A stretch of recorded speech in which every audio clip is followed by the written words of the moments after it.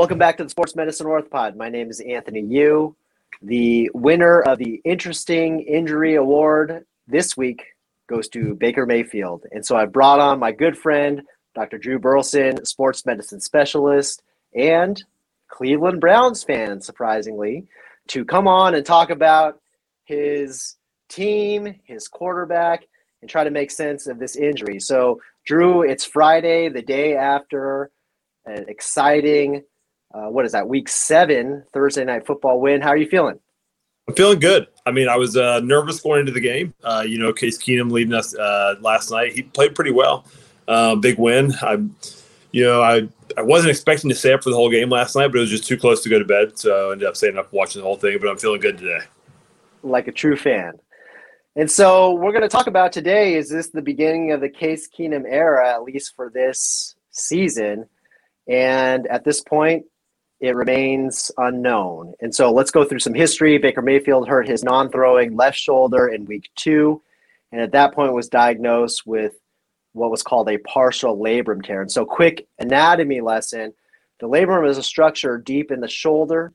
The shoulder joint kind of looks like a golf ball sitting on a tee, but turned up 90 degrees. So golf ball sitting on a tee, turned up 90 degrees. And on that flat part of the joint, the T, there's this ring-like structure that lines the periphery. We call that the labrum.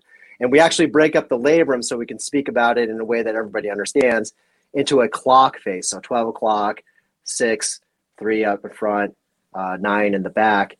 And as you could imagine, if that structure is torn and the head's moving around on it, if it's maybe torn in front, every time the head of the humerus, the ball butts up against that torn labrum, that's going to cause pain. And it could even so much as cause the shoulder to be unstable. And that's a word you're going to hear us talk about a lot today, instability of the shoulder, where that labrum structure, that bumper that kind of secures the head in place, is compromised to the point that will actually allow the ball to slip out of the socket, what we call dislocation, or partially come out of the socket, maybe not all the way, what we call a subluxation. And then a new wrinkle into this story is, well, I should back up. Then in week 6, he got hit again, fell onto the left shoulder, and that's what triggered this whole, is he going to have surgery? How much time is he going to miss? We're not sure. And at that point, he came out with comments this week saying his labrum was completely torn. He was ruled out for Thursday's game. Possible he returns in week 8, but unsure. And then yesterday, this was Thursday at about 5 p.m., an ESPN article says, reported with comments that he made, that he actually had a fracture, a break in that bone as well. And as a result of that, he was having trouble firing his rotator cuff tendon. So we're going to break that down for you guys and what that means to us as orthopedic surgeons, shoulder specialists when we hear that. Drew, what were you thinking when you kind of watched this all and read about it playing out? So in the game in week 6, he had that typical mechanism where he fell, he was hit to the ground, had the arm out like in this position, and the arm back that way. And I was initially optimistic because he went to the blue tent, was able to come back into the game. He actually even tried to practice on Tuesday. I think he may have practiced on Tuesday, actually. And then on Wednesday, he just couldn't go anymore. Again, the fact that this is his non-throwing shoulder, I still think there's a chance that, he's able to rehab and play the rest of the season. Again, especially the fact that he was able to practice on Tuesday. But again, I think it still, we have to wait and see, how he responds over the course of the next, week or so in regards to what he does long-term for the rest of the season. Yeah, and this is an important fact. It's his non-throwing shoulder. Do you think if this was his right throwing shoulder, there's any way he's considering coming back to the field this season? No, I don't think so, because like we talked about before, the position where you get in, wherever it's the position of instability, is with your arm out in this position and externally rotated like this. So again, if you try to think about it, every time you try to throw a ball, you're getting it into this position. So that would leave him, it'd probably be very painful for him, because he'd be testing that front part of his labrum every time he brought his arm back to throw. Again, the fact that this is his non-throwing shoulder, I think, makes it a lot more likely that he's able to try to rehab and go back and play the rest of the season. Yeah, and you bring up an important point, which is that labrum tears can present in a number of ways. It's usually pain, or it can be instability, as we talked about, or it could be both. Now, we have not examined Baker Mayfield. We don't know his imaging. We don't know what happened on the sidelines. And so we're not actually sure if his shoulder was dislocating. I did read a report today that indicated that he was. And some of the comments he made this week about sort of the goals of rehab, one of them is to stabilize the shoulder, maybe would lead one to believe that he has an unstable shoulder. But regardless, we know he was in a ton of pain, labrum tears, when, again, that shoulder is struck or put into a certain position that challenges the labrum tear. Very, very painful. And it speaks to his toughness that he was even, able to continue to compete or was even thinking about coming back to play this week. For the average human, that's not going to happen. This is me or you, and, we're, young, strong guys who have to work with our hands. We're orthopedic surgeons or labor. You dislocate your shoulder or you re-aggravate a labrum tear. You're not thinking about going back to work a few days later. You need to rest. But the fact is, like, he actually toughed out a game and the rest of that game and thought about coming back this week. And so, tough guy, right? Absolutely. I mean, it's one of those things that during the game, you have that adrenaline going. And so, I mean, it's you're able to fight through a little bit of that stuff. But I think, after the game, I think he realized, how much more pain he was in. And again, like whenever you can't practice, I mean, I think that he realized this is a lot more serious than they thought initially. So, again, I think that's what that cuts him out last night. Yeah, I think before the decision that he was going to be ruled out for Thursday Night Football was made, he did seek a second opinion, probably from somebody similar to us, a sports medicine doctor, maybe a shoulder elbow specialist, who, probably advised him, this is not in your best interest to play this week, and we'll see. Now, let's talk about this thing of the tuberosity fracture. And so I brought out this little model, this being the front of the shoulder, this being the back. The tuberosity are these little knobby pieces of bone on the outside of this thing, which we call the proximal end or the top of the humerus, humeral head, whatnot. And there are attachment points for some rotator cuff tendons. So you're looking directly at the side of it. One of the biceps tendons is coming down here, down the front. That's that thin strip. And then this is a very commonly injured rotator cuff tendon called the supraspinatus that attaches to something called the greater tuberosity, which actually two other rotator cuff tendons here in the back. Let me see if I can do this. Yeah, they attach there as well. And then there's a smaller tuberosity in front here that attaches to a fourth rotator cuff tendon called the subscapularis. And so, I think you and I were surprised to kind of read about this tuberosity fracture, a little wrinkle to the story. What were you thinking when you heard that? So there are a couple of things. I mean, like whenever he was driven down to the ground, it could have just been a fracture that from being driven down to the ground. The other thing is sometimes when you actually completely dislocate the shoulder, the front part of the shoulder can hit the back. It can basically, if you can imagine like this, the ball can go out the front, and when it comes back, the ball can hit the portion of the socket. It's actually called a Hill-Sachs lesion, but I mean that's can be described as somewhat of a fracture as well. I think that's probably more along the lines of what it is. It's probably a Hill-Sachs lesion that he has. So again, but the rotator cuff muscles do attach onto there. But if I had to guess, then that's more than likely what it is. Just the fact that if the shoulder came out of place and that ball was able to hit that socket, then he had a subtle injury to the head portion. Yeah, and these Hill-Sachs lesions are typically indentations. It's not like the piece of bone popped off and is floating in space. That can happen with tuberosity fractures. And certainly when that occurs, the rotator cuff's not going to work because it's now attached to a piece of bone that's floating in space and not attached to the rest of the humerus. That's probably not what's going on here. Like, if that was the case, he's getting surgery. Those tuberosity fractures, unless they're really not that far off, those need surgery. And so obviously no surgery has been committed to yet, so that's probably not what's going on. But that sort of indentation, impaction, fracture, or break certainly could be. Explain to us why the rotator, they mentioned specifically, his rotator cuff is not firing. Like, why might that not be? The rotator cuff is still attached, presumably, to this traumatized piece of bone, but why wouldn't it actually kind of work right now? I mean, so whenever you have, one of your body's reflexes to pain is just to shut down. You see this a lot with people who have like knee problems or things. They just say that they feel like their knee is giving out on them. Whenever they're ligamentously stable, but it's just like the pain is causing their knee to buckle, and they're like, my knee keeps giving out. I think I have a ligament injury. That's usually not what the case is. And I think that's probably the case with this as well. That, I mean, it's just his body. There's nothing that he can do about this. It's just his normal body's reflexes that whenever he tries to fire his rotator cuff muscles, that the cuff is actually pulling on that torn piece of bone, and he's just not able to do that. So I think it's going to be a little bit of time before that fracture, the Hill-Sachs lesions, to heal a little bit before he's able to fire those rotator cuff muscles without pain. Yeah, absolutely. And again, if we're going to analogize this to the general population, that's probably going to take several weeks to heal up to the point where you feel like you've got your rotator cuff back under your own voluntary control to move that left shoulder in the way you want it to. And so let's talk the rest of the season before we jump into, what's been alluded to, that he will likely need surgery in the off season for this left shoulder. What are you thinking? Is it likely he comes back next week, or, and we should just say for the general population who's general audience who's listening to this, there are no exact timelines on this. This is just, kind of what we see in our own practices, but there's definitely a range.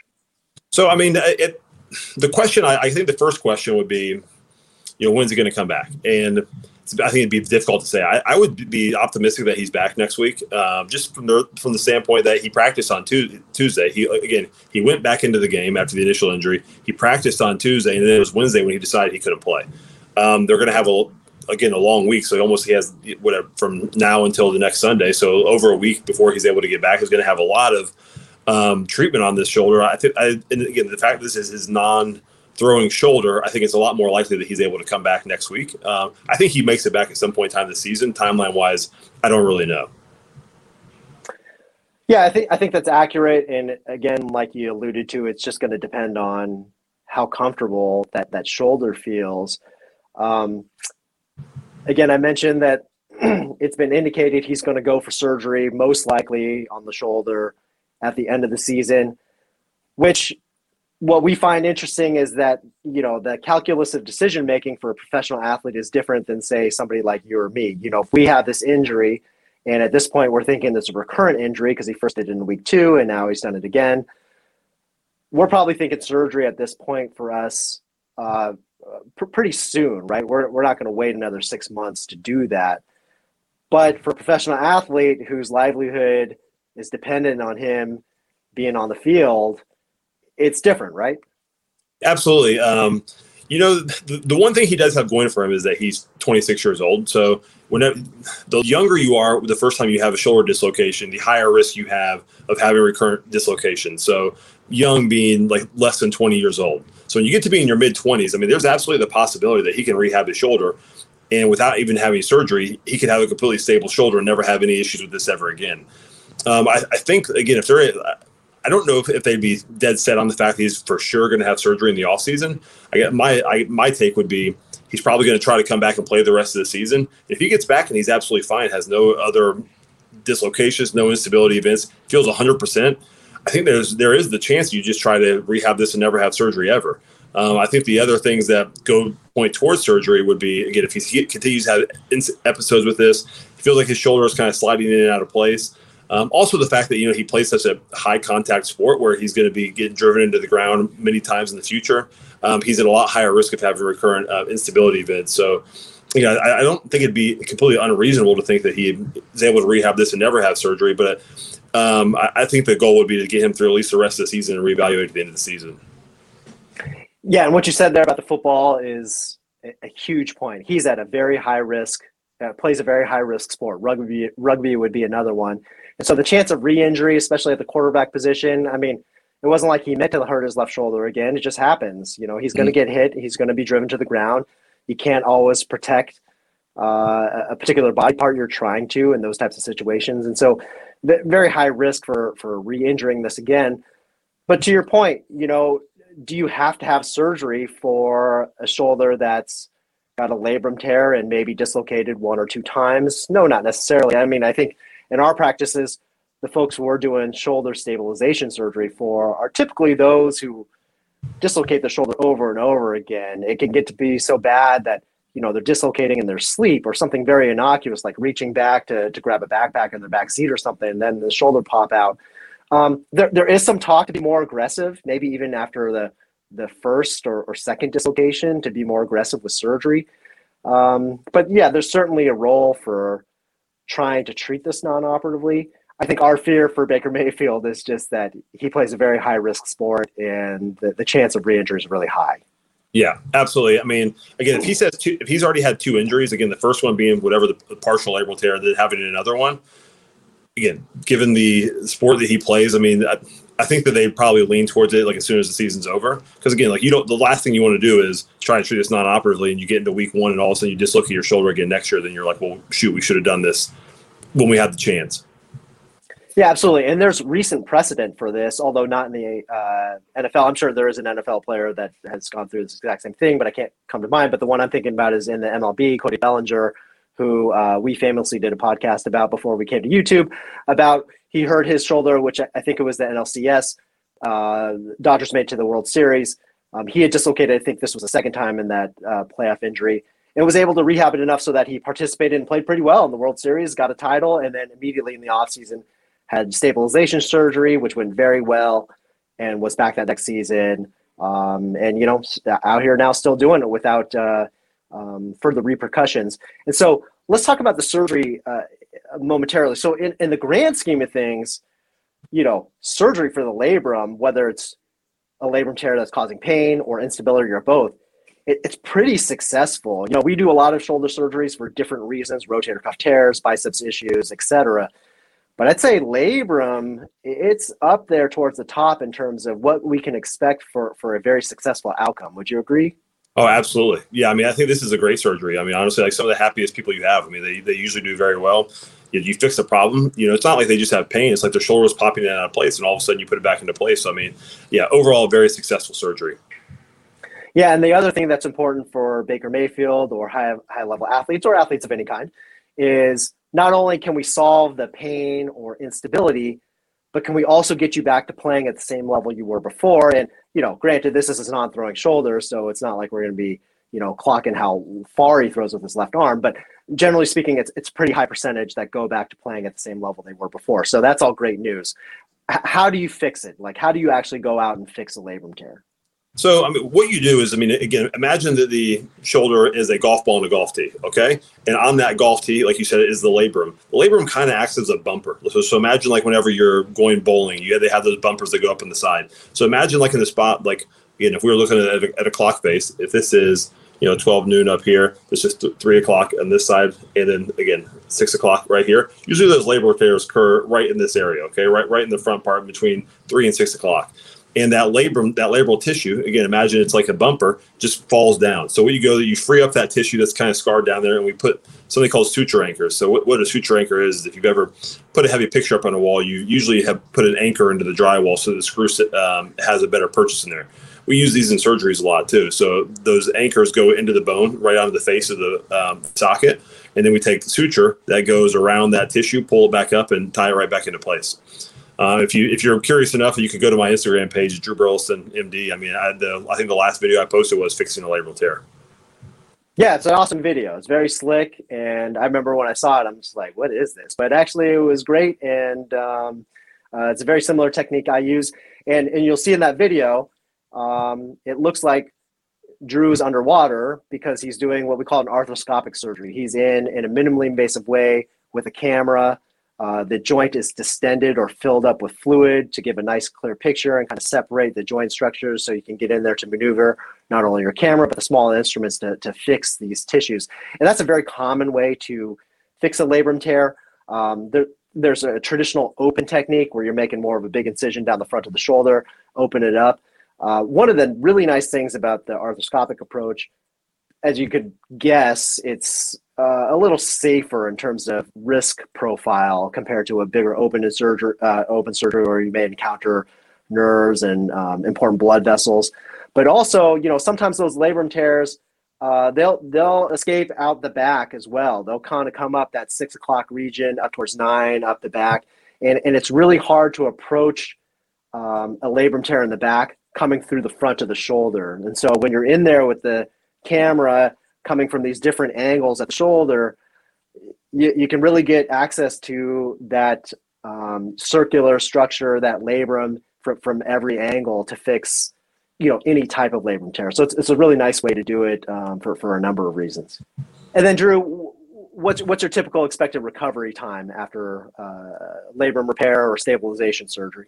So I would say usually probably around 4 months, 3 to 4 months to be completely 100%. Usually you're feeling pretty good 2 to 4 weeks after surgery. I mean, people usually get their motion back pretty quickly. We protect certain things though. So I mean, like, you're not really running much until about 12 weeks after surgery. That's kind of what takes the longest time, is really to let everything heal up, but then get back into shape, because you don't want like a lot of jostling on your repair. So again, like, you're not even really running or doing much activity until about 3 months after surgery. And then at that point, you usually let them start doing a little bit more sports specific stuff. So again, like, to get your conditioning and to get back to full active participation, you're probably looking around 4 months, maybe a little bit longer. Yeah, it takes the labrum about 3 months to heal solidly. And that, as strong as Baker Mayfield is compared to you and me, that's just human physiology. But the rehab is much faster than, say, a rotator cuff repair, which really is more like a 6-month recovery, and maybe in some cases even longer. Let's just touch base on this new piece of information we have, and that is the tuberosity fracture. Would you expect that needs any surgery, or No. would you just let this heal and then so be it? I think it's probably insignificant. Again, I mean, it could be a Hill-Sachs lesion that we talked about. He just could have had, like, again, he could have a small non-displaced greater tuberosity fracture, but it sounds like, based on what they're saying, this is a relatively insignificant finding on the MRI. Yeah, so non-displaced fracture basically means the pieces in the puzzle are all the same, or are in the same location, but there may be a little crack through the foundation, and that will heal up, especially in a young guy like this, no problem. Again, we talked about if the tuberosity had popped off completely, separated from the humerus, that needs surgery, so we know it's not that scenario. Otherwise, he would have had it fixed. And there are some Hill-Sachs lesions, these gouges into the bone that are so deep that you do have to do something for that. You actually fill in the gouge with some overlying rotator cuff tissue, but that's not that common, and probably wouldn't be needed in this case. So yeah, I agree. Most likely it's something that causes pain right now, but should heal very reliably and not affect his ability to come back this season, or even after his potential surgery in the off season. Right. Absolutely. Well, I think that about wraps it up. Drew, you must be feeling pretty good. I talked to you before the game yesterday, and there was trepidation in your voice. Now you're feeling... I mean, I had very high hopes earlier on in the season. A lot of injuries. I mean, we got one of our tackles back last night. We looked overall pretty good, but no, I'm feeling really good right now. Good. Baker back. I'd like to get the rest of our running backs back as well. But I mean, again, to win last night, I'm very happy about that. Yeah, and we got NBA season here. Are you excited about that? Man, you got to be, man. Steph had a night last night. I mean, my goodness. Steph's still doing it. You just keep thinking, man, how long can he keep this up? And he just keeps doing it. But I know my wife texted this morning. She's like, wasn't he like a little pipsqueak from Davidson? Like, how is he doing so well? And I'm like, I honestly, I don't know. I really don't know. He's unreal. He's got some guns now. Yeah. Pipsqueak got some guns. All right, Drew, really great seeing you. Everybody, thanks for tuning in. Please hit the subscribe button so we can keep doing this for you. And we'll catch you next time. Thanks very much. Hey, folks, thanks for tuning in. If you like the show, please subscribe, like, and share. And we love to hear from you. If you have a question about today's show, or you, a loved one, or maybe your favorite athlete has sustained a sports medicine injury that you would like to know more about, please reach out to us on Twitter, Instagram, Facebook, or email. And stay tuned for more exciting content from the Sports Medicine Orthopod. Thanks again.